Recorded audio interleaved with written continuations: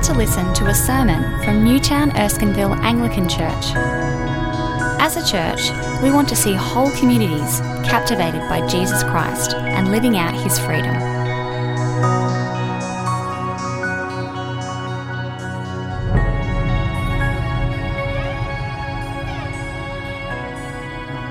Welcome to a new series. What we're planning to do is preach through the whole of Acts. You'll be pleased to know we're going to do it in 10-week lots. So 10 weeks, a little break, and then another 10 weeks. And we're starting off with the first 11 chapters. And we're kind of thinking through, what is Jesus doing now? You might have noticed last week we celebrated Jesus' death and resurrection. Fantastic.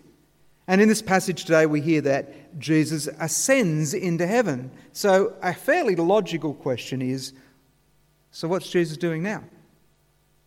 And as we unpack this over the next 10 weeks, we'll kind of get a picture of how that works.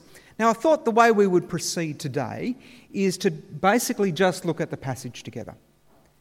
We'll work our way through the passage and note what's going on and start thinking about the book of Acts and how it actually works and how it might apply to us as well. Well, let's start at the very beginning because that's a very good place to start. And Acts chapter 1 begins this way. Fiona really likes those kind of things, so she was going, yay.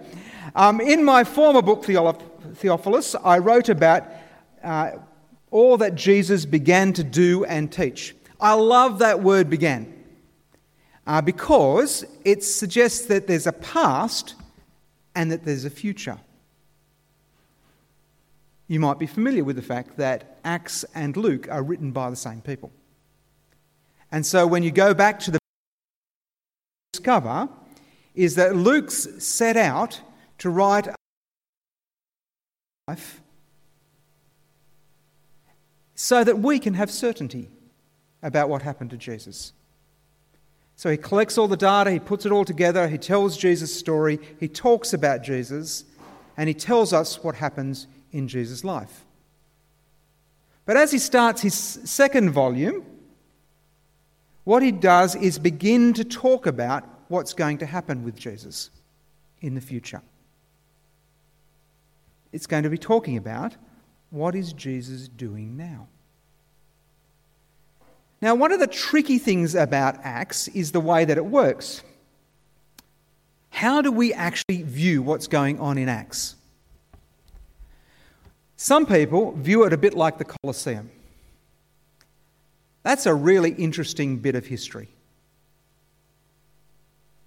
That happened then. It's interesting to see God at work in Acts, to see how the church began.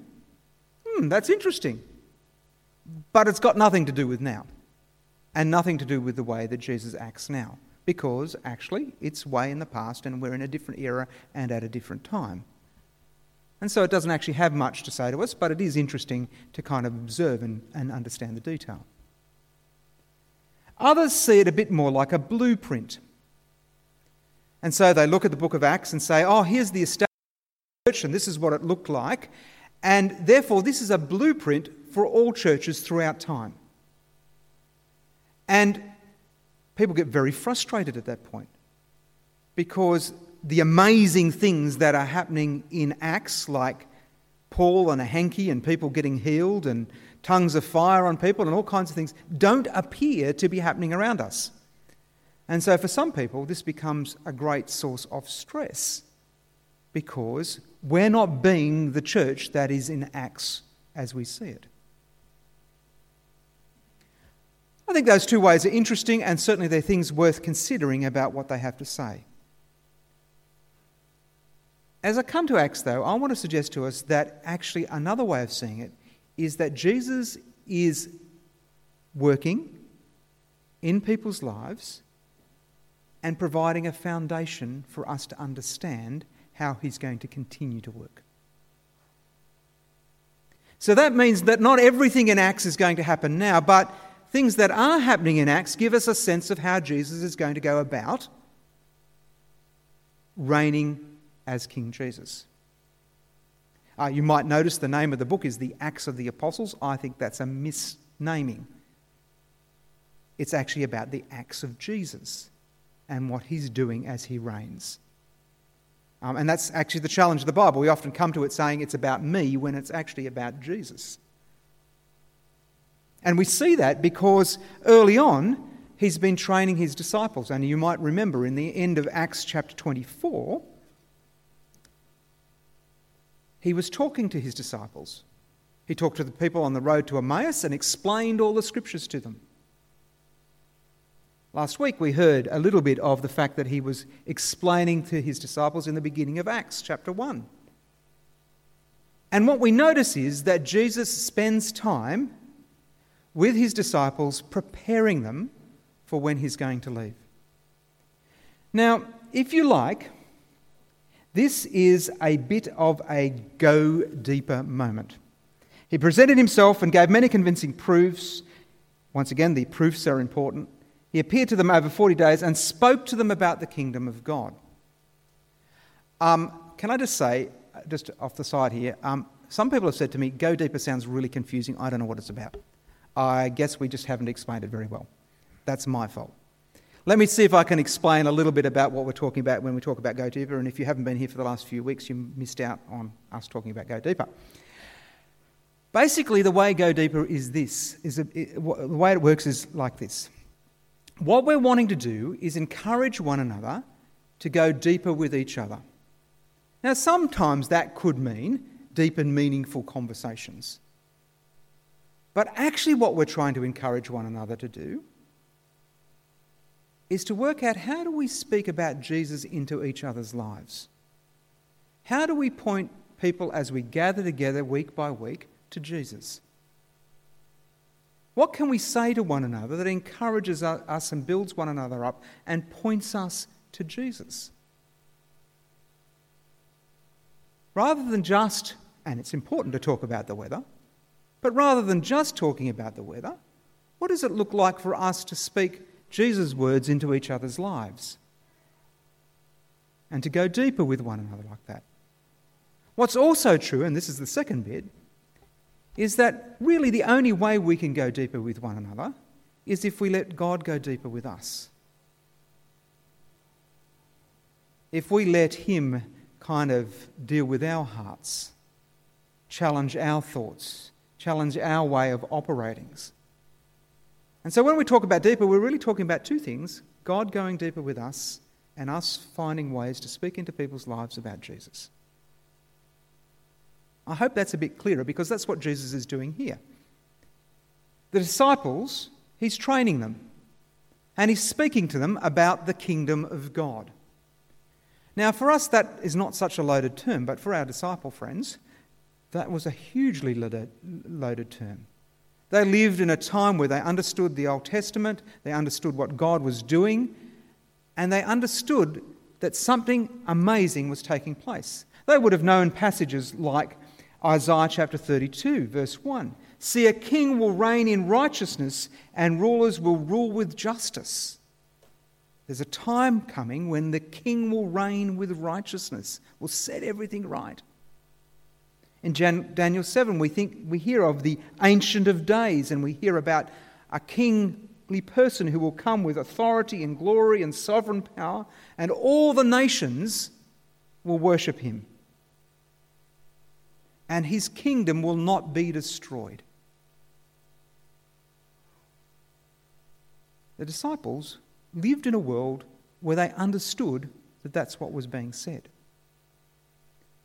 And in fact, as Jesus ends his ministry, he says to them, "For I tell you, I will not eat again until it finds fulfillment in the kingdom of God." You can see all the expectations being heightened here. As Jesus speaks to them about the kingdom of God, they're thinking, oh, it's the Messiah. He's risen from the dead and he's bringing in the kingdom. This is the moment, and we're part of this moment. Jesus has also said to them, go back and wait. So can you imagine? You've been taught by Jesus, and then you have to wait. It'd be like trying to sit on your hands when you just want to get going. But the expectation has been built, and in fact, He says there's the Holy Spirit coming, and if we read in Joel, we know that there's a Spirit coming. Like, you can just, it would be palpable, the excitement. And yet there's a problem. The disciples haven't quite grasped what is going on here. And we see this in this teachable moment that Jesus uses. Jesus says to them, they're gathered around him and they ask him, Lord, are you at this time going to restore the kingdom of Israel? They've had all this instruction. They've been taken through the Old Testament. Jesus has been speaking into their lives in quite remarkable ways. They've witnessed the resurrection. And their conclusion is, this is Israel's time. Israel will reign. Israel will be the centre of the universe, and all the nations will come here to the temple. Now, of course, there are some Christians who still believe this. If you believe this is a blueprint, that's what you might believe. And so I've bumped into people who are trying to restore Israel on this basis. But Jesus says to them, actually, there's something different going on here. I want to talk to you about what's actually going on here. Basically, you won't know the times or the dates when the Father has said by his own authority. Actually, you don't understand the kingdom and how it's going to work and how I'm going to reign. And yes, it has come in, but it's not quite there yet, and there's more to do. And we live in this tension between now and when I'll come back. And so therefore you don't know the details of how all of this is going to work in terms of particularly when I'm going to come back. Now, of course, if you hear of those groups that have set the time for when Jesus is coming back, please ignore them. Because it's very clearly saying Jesus' timing is his own, is his Father's. There was a group in Ryde, I remember when I was there. They had set the time for when the year 2000 switched over and sold houses and done all kinds of different things. And just absolute devastation. You can imagine the hurt and the pain it caused because someone did not take note of what the Scriptures actually have to say. And so it's important to notice that Jesus is correcting their understanding of Scriptures, and that of course is what Scriptures are meant to do, correct our understanding. We don't always have it right, and so Jesus is speaking into their lives. And he's saying to them, actually, I'm going to reign. Notice, I'm going to be taken up before your very eyes. By the way, I think the disciples here are just kind of like gobsmacked. We actually know that they are because they stand there for a while staring into the distance like, what just happened? We've been here with 40 days with Jesus. He's just been resurrected. And what, you're going? It just doesn't make any sense at all. But notice how Jesus will reign.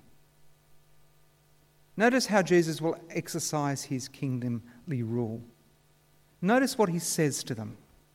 He says, you will be my witnesses in Jerusalem, in Judea, Samaria, and to the ends of the earth.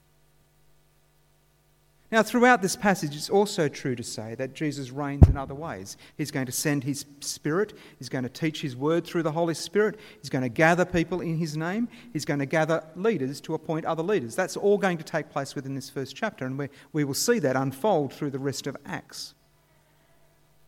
But at this point in time, I think the focus is that they will be his witnesses. Now, the importance of the witnesses becomes clearer when we look towards the end of the chapter. And you might remember as we read this out, the people gathered in Jesus' name. There's about 120 of them. Just imagine, actually, can you imagine the joke this sounds like? Like, I want to reign throughout all the earth and see all the nations of the earth come to know Jesus. And I'm starting with a bunch of disciples, fishermen and tax collectors and people like that. And about 120 other people altogether maybe. And we're going to change the whole world and turn the whole world upside down. You just imagine how ludicrous that felt at that particular point in time. Or how ludicrous it looks from our point of view. But of course it's not. Because Jesus is choosing to reign. He's ascended to heaven. and he's choosing to reign through witnesses. Now, it turns out that it becomes important to replace Judas with another witness. There are 12 tribes of Israel, there were 12 witnesses to what Jesus did. That's kind of a link we can make there. But here is a moment of, well, how do we understand what Jesus is doing? How do we understand Acts? How does Acts work at this moment? If you're a person who believes it's a bit like history, you will say at this moment, well, clearly, one of the criteria to be a witness is to have viewed Jesus' life, death, and resurrection. It's merely a historical moment because it's about being witnesses to Jesus' life, death, and resurrection. That's great. We know it's true, but it's a historical moment. For others, though, they might see this as a moment of saying, okay, well, see, Matthias was appointed, so clearly new apostles can be appointed over a period of time. Okay. And so there are churches that are appointing apostles in the same kind of vein, using this as a blueprint for what the church should do. I want to suggest, though, it's a foundation, it's a way of thinking about what Jesus is going to do throughout eternity, in our time. What he's saying is, I'm going to seek to reign, to bring in my kingdom through the people I call to myself. Our role can't be exactly the same as that. Of course it can't. We are not physical. We haven't seen Jesus physically rise from the dead. We weren't there. But we can attest to Jesus. We can point to Jesus. We can be his people, working on his behalf, pointing people to Jesus. And of course, that's why we have continued with this idea of go public. Because go public is about pointing people to Jesus. Now, if you've been around churches for a little while, at this point you're feeling guilty. And if you're me, I'm feeling guilty, and I'm thinking of all those times where I've particularly failed at this and how sometimes I'm actually really not that interested in doing it. Like, do I really have to raise this? I feel quite uncomfortable about the idea that God wants to work with me, work through me in this way. Can't you just pick another way? This idea of pointing people to Jesus seems like a bit steep. What can I do to get out of this? Well, you wouldn't be the first person who's felt that. And so how does this passage speak to us at that moment? Well, it's true that we fail. And it's true that we fail to point people to Jesus in the way that he's called us to. You may have noticed there's another figure in this passage, and that is Judas. Let's just consider him for a moment. What's so interesting about Judas, from my point of view, is the way Luke writes about him, and he says he was one of our own number, like he's close. He's walked with Jesus, he's talked with Jesus, he knows Jesus is alive, and he's also shared in the ministry of Jesus. He's been one of those who's gone out into the highways and byways and said, look at Jesus.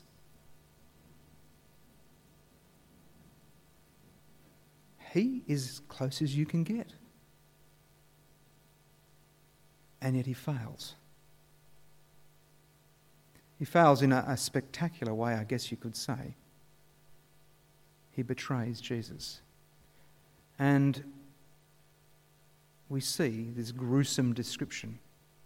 Now, when I say he fails in a spectacular way, the truth is the word wickedness there is actually just the word that's used for us. It might seem spectacular, but actually it's just you and me. It's just who we are. In so many ways, we are not dissimilar to Judas. We're just as resistant to God's grace as Judas. Jesus didn't choose us because we're smarter, wiser, or more virtuous than Judas. No, we were just as resistant as Judas, if you follow Jesus. What's happened is God has irresistibly drawn us into his grace, not because of anything we have done. And so, we see when someone has refused God's grace, a terrible, terrible end. A betrayal and a terrible end in the field of blood. Of course, the field of blood has two meanings. One is that it's to do with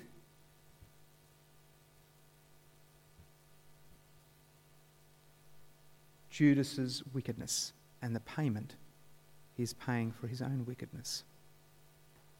But in another way, there's actually some hope in this field of blood as well, because it also represents the innocent blood that was sacrificed by Jesus. Now, it's typical for people these days to say things like, it doesn't make any sense for Jesus to sacrifice his blood on a cross. What does all that mean? Can't he just forgive people? That would just be simpler. But that's not reality, is it? When you forgive someone, it costs.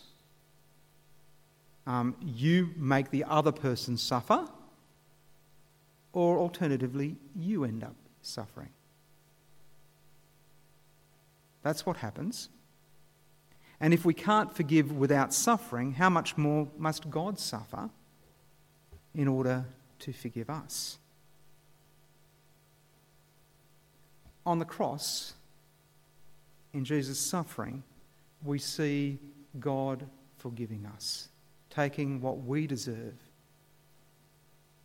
in the death of Jesus Christ, satisfying his own justice by bearing the penalty for sin.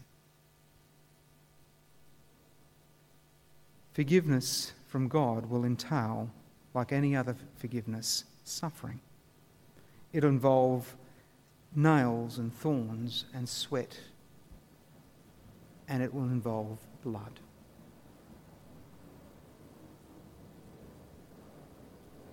And so Jesus shed his blood because he knew that we could not be a witness to him. He knew that we could not point people to him. He knew that we would fail. He knew that we need forgiveness. He knew that we need his mercy. He knew that he had to go before us. And so in Jesus' death and resurrection and ascension, as Jesus reigns, we see a wonderful story of God's mercy and God's grace. And it's in the context of that mercy and grace and forgiveness that when we fail, we can come back and say, I failed. I cannot do this by myself. I need you to empower me because I cannot do it. My heart is like Judas's. I need you. And I want to suggest to you that it's to the extent we've kind of grasped that grace and mercy of God and kind of let it just sink deep within us. It's the extent to which we kind of let that go deeper with us. It's the extent to which we are then in joy and freedom able to point people to Jesus in the power of his Spirit. Able to say, hey, look at Jesus, look at what he's done. Isn't he wonderful? Isn't it magnificent? He reigns from on high, and he wants to draw close to you here and now. And so this morning, as we start this series and continue to think about what Jesus is doing now, what Jesus is doing now is the same thing. He's reigning from on high. He's sending people out who call other people to himself. And the extraordinary thing is that he's taken a motley crew like us. Sorry to call you motley. A crew like us and he's working out his purposes in his time, in his kingdom. Amen.